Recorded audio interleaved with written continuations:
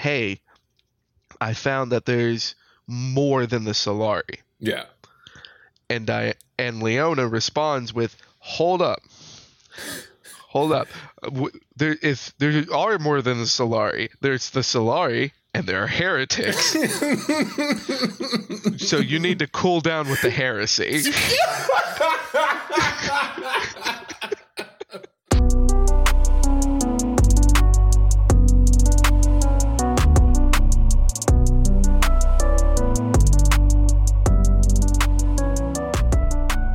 Welcome to Casuals of Runeterra, episode 19. I'm your host, Ryan, here with your other host, Hetch.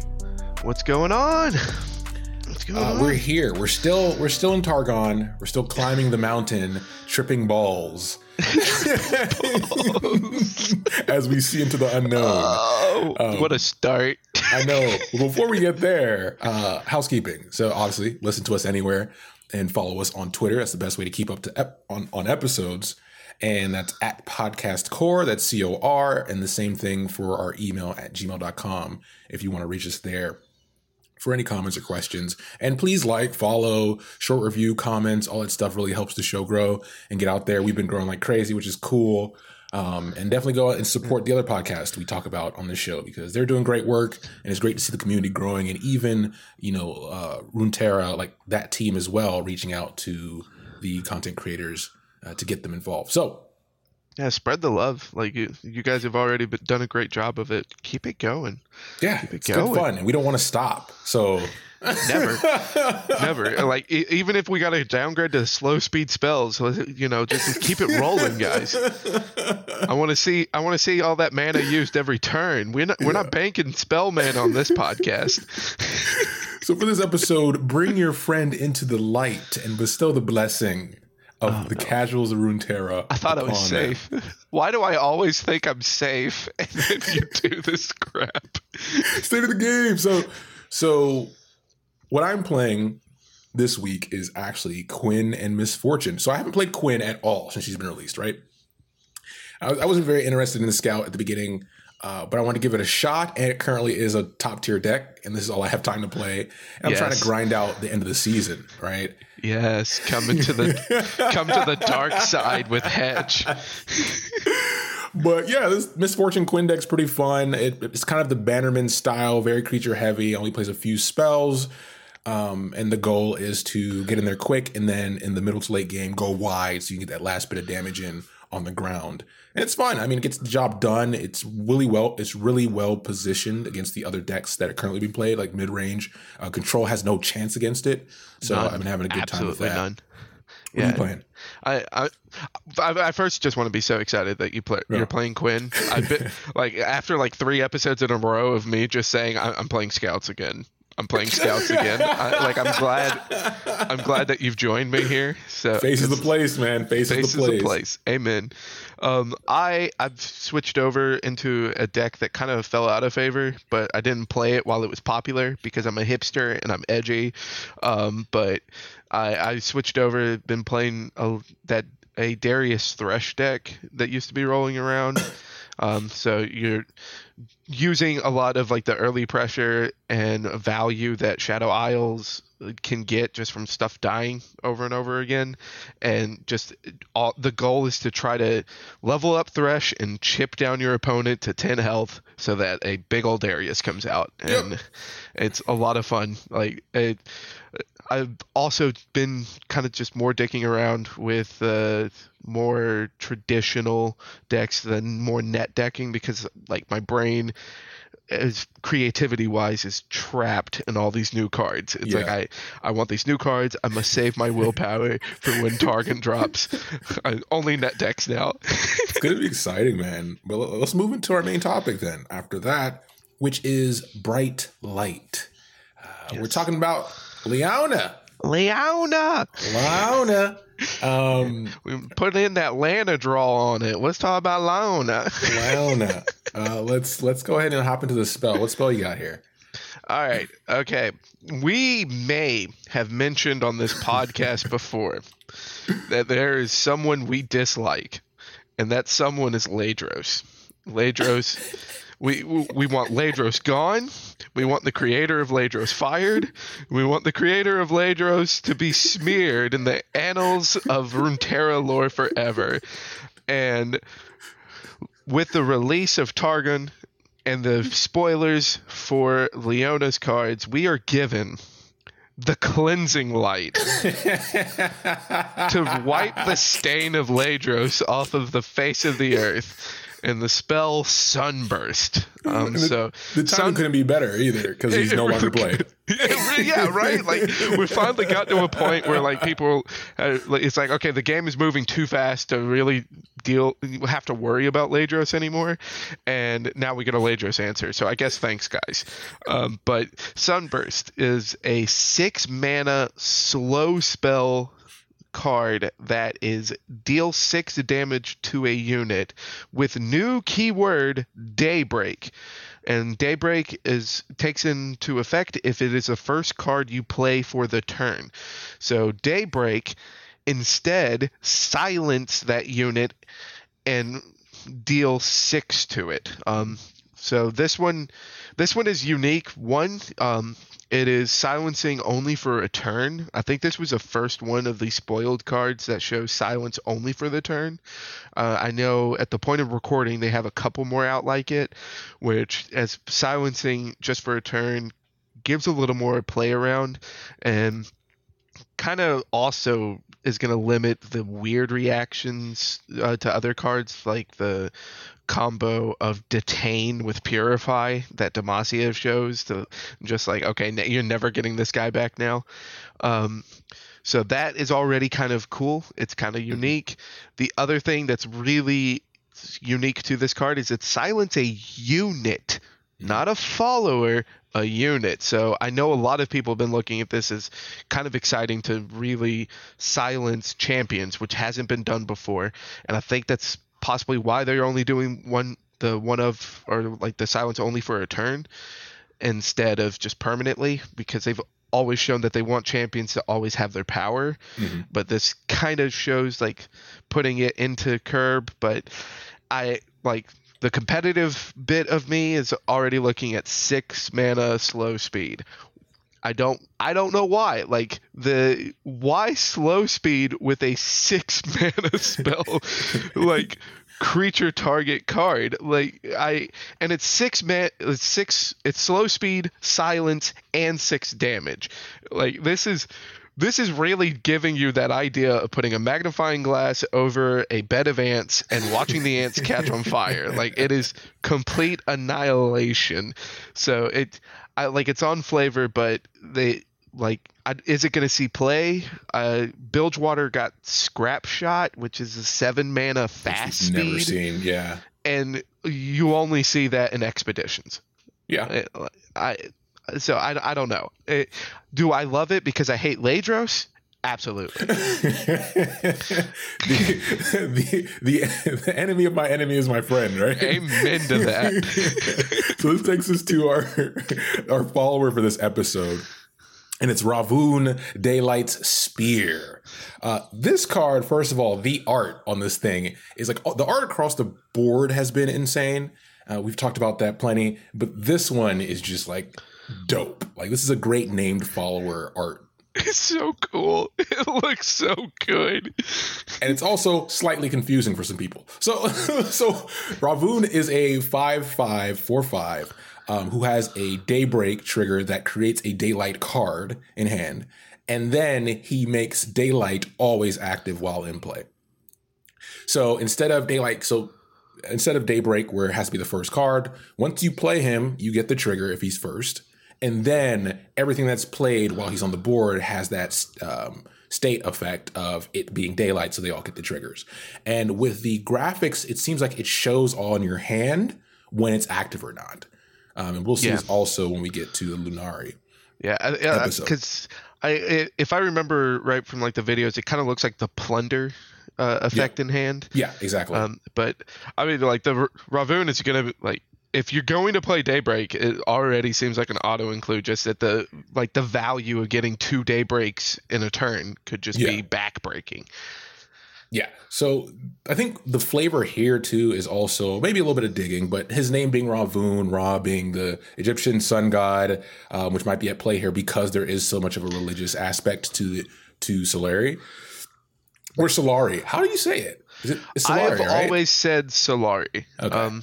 And it sounds more religious if you say Solari. Solari sounds like an ice cream spot or something. Oh man, yeah, let's head up the Solari and get that froyo. Yeah, so, the name, like, I will spoil a little bit, but like the Ravun does kind of go into some Targon language. So okay. Yeah, like we can touch on it later. We can touch on it later. I can't spoil everything for you. And we're about to hop into the Queen of the Sun right now. As we, a disclaimer is that because her and Diana's stories do cross over completely, it's going to be similar to like the Freljord episodes where we will have some content about her, but from the perspective of Leona, obviously. So go ahead and give us that juiciness. All right, so Leona. All right, so Leona is someone who is a child that grew up within the Order of the Solari. From a very young age. And to really just a quick tidbit of the Solari, because there is a good bit of lore that goes a little bit deeper, because the Solari is an organization that kind of is effectively the government of Mount Targon, or the Targon region. So the Solari are an organization that worship the sun, and they view that all source of light comes from the light of the sun, and any other light is false. So the sun is life and everything else is a heretic. So it sounds healthy. It sounds very healthy. The closest comparison that I can think of would be more like going back into like the 1300s and the pagans versus the Catholic Church. Like, obviously it's like pagan already just has like this negative connotation to it. Yeah, there are the Solari and there are heretics. And she gets completely indoctrinated in it, baby. Yes. Marinates in it. So Leona grew up in the region that is controlled by a tribe of the Solari that is the Rakhar or Rakhor. And they are a tribe that would raise up warriors to defend the light of the sun, that they were called the Rahorak. All right. And that is kind of where we get that name of Ravun. Like the Ra with R-A-H is more with the Rahorak. Like it kind of shows his title within the Rahorak. And Leona, ever since she was a child, showed a great affinity at both physically and from a mental point, a spiritual connection to the Order of the Solari. So she was groomed to be a leader within the Rahorak. Yeah. Now, while she is growing up, she sees that there is an outcast among them, which was an orphan child by the name of Diana. Never heard of her. Never heard it. None of us have. None of us have. Not until we watch any trailers or tune into the next episode of the Casuals of Runeterra. Check that out. All right. So Diana is outcasted because she's a very curious child. Mm-hmm. She is very smart and she's very astute, but she's constantly asking questions that are only leading to more questions. And the Order of the Solari, especially all the teachers that are raising Leona and Diana, they view this more as a dangerous behavior. So they begin to shun her. They begin to try to say, stop asking those questions and just accept what we tell you. Yeah. And the only person that reaches out to communicate with Diana is Leona. And this leads to a very close friendship between the two. They find themselves staying up past curfew just to discuss about their beliefs, try to convince the other what they believe is right. Yeah. And this doesn't harbor any ill will towards each other. They actually relish this constant back and forth, and they relish each other's time together. Yeah. And this continues well into their adolescence and continues to a point where Diana begins to find more things. Leona doesn't know these things because all Diana tells her is, hey, I found that there's more than the Solari. Yeah. And Leona responds with, hold up. If there are more than the Solari, there's the Solari and there are heretics. So you need to cool down with the heresy.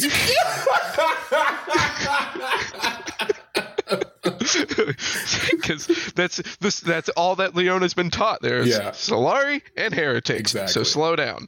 And that kind of ends there in Leona's mind. To Leona, she believes that, okay, like, you've accepted that this is heresy and now we've stopped.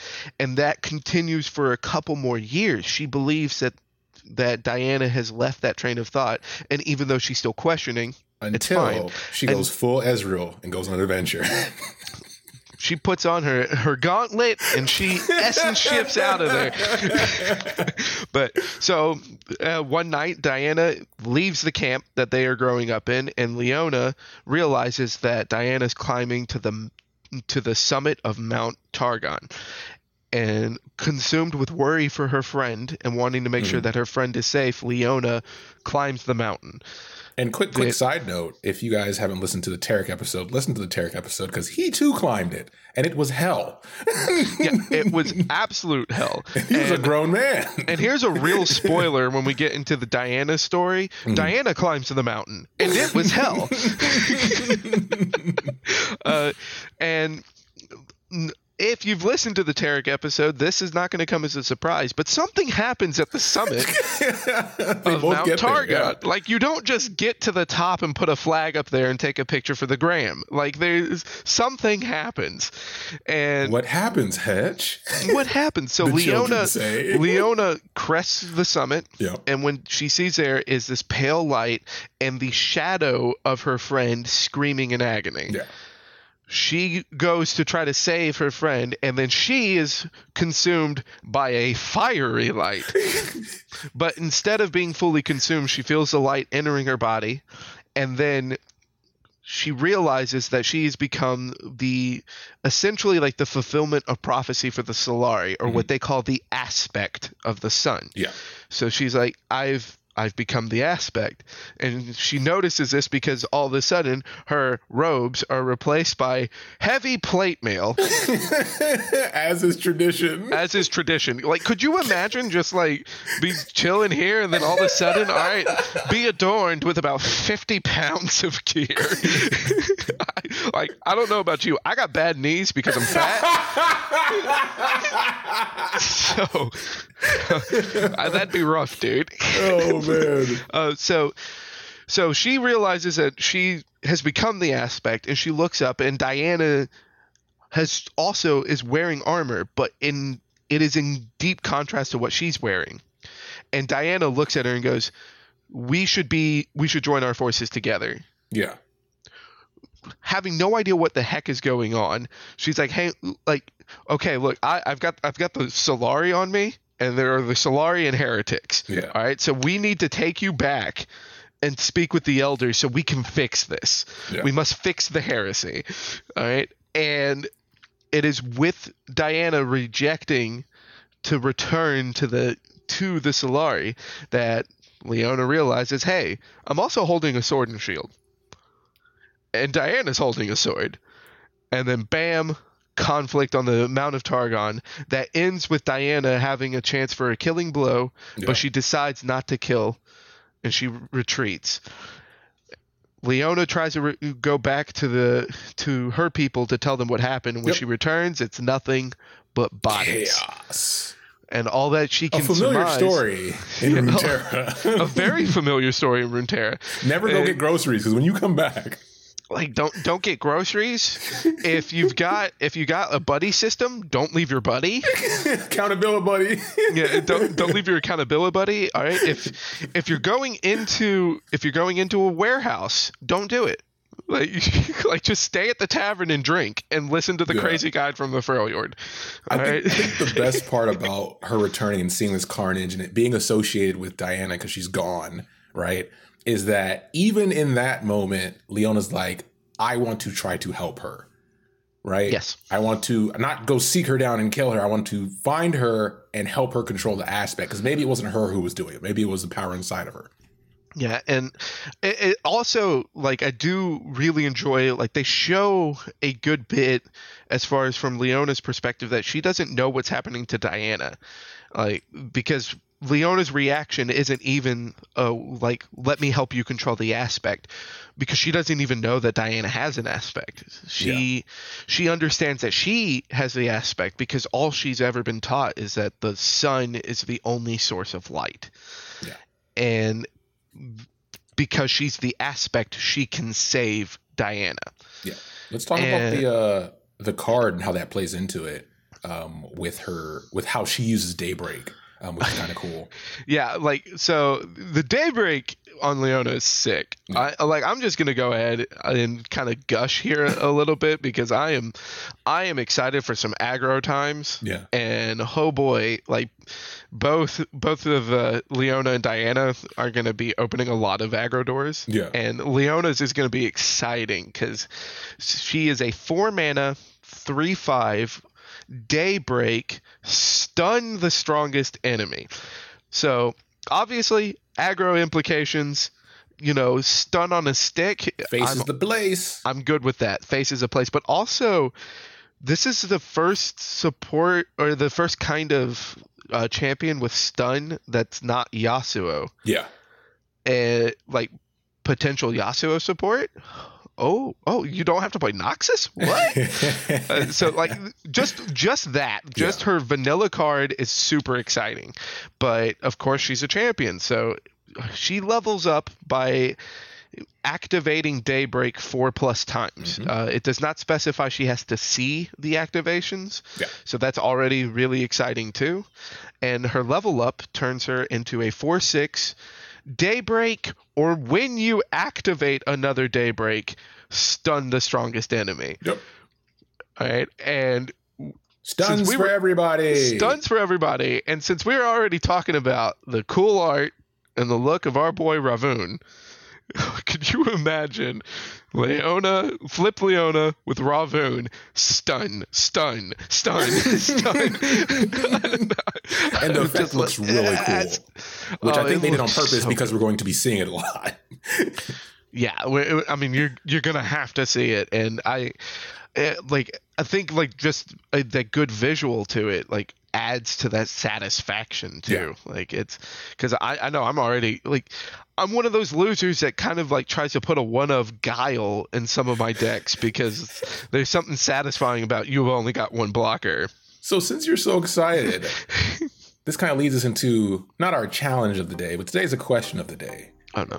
Who do you rock with? Are you Solari or Lunari? I don't know. Oh no. Deep in your soul, deep in your heart of hearts, who do you align with? Because it's obviously a team game. You're taking longer on this than some of the most difficult challenges I've ever given. This one's tough. This one's really tough because, like, play style, I feel like I'm Solari, but lore-wise, I feel like I'm Lunari. This is rough. So I gotta choose and let you know. But play-wise, Diana was my girl when I played League, so it's I couldn't stand Leona, and I played support. So that lets you know how upsetting she was to me. And now having the more lore behind them, even then, it's still like, yeah, I'm gonna go with the knight. It's where I like to dwell and get my vengeance. All right, well, you kind of helped me solidify my choice, because if we go back to like when I played, yeah, I'm a Leona player.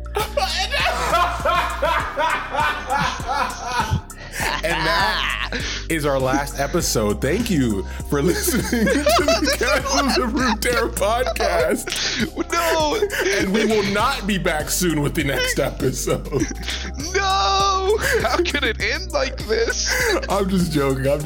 But yes, that kind of concludes it for today. And like we said, we'll pick up everything with the Diana episode, and then future episodes past that point, we'll go deeper down the Solari, Lunari hole about individual stories, which will be cool. But yeah, thanks for listening.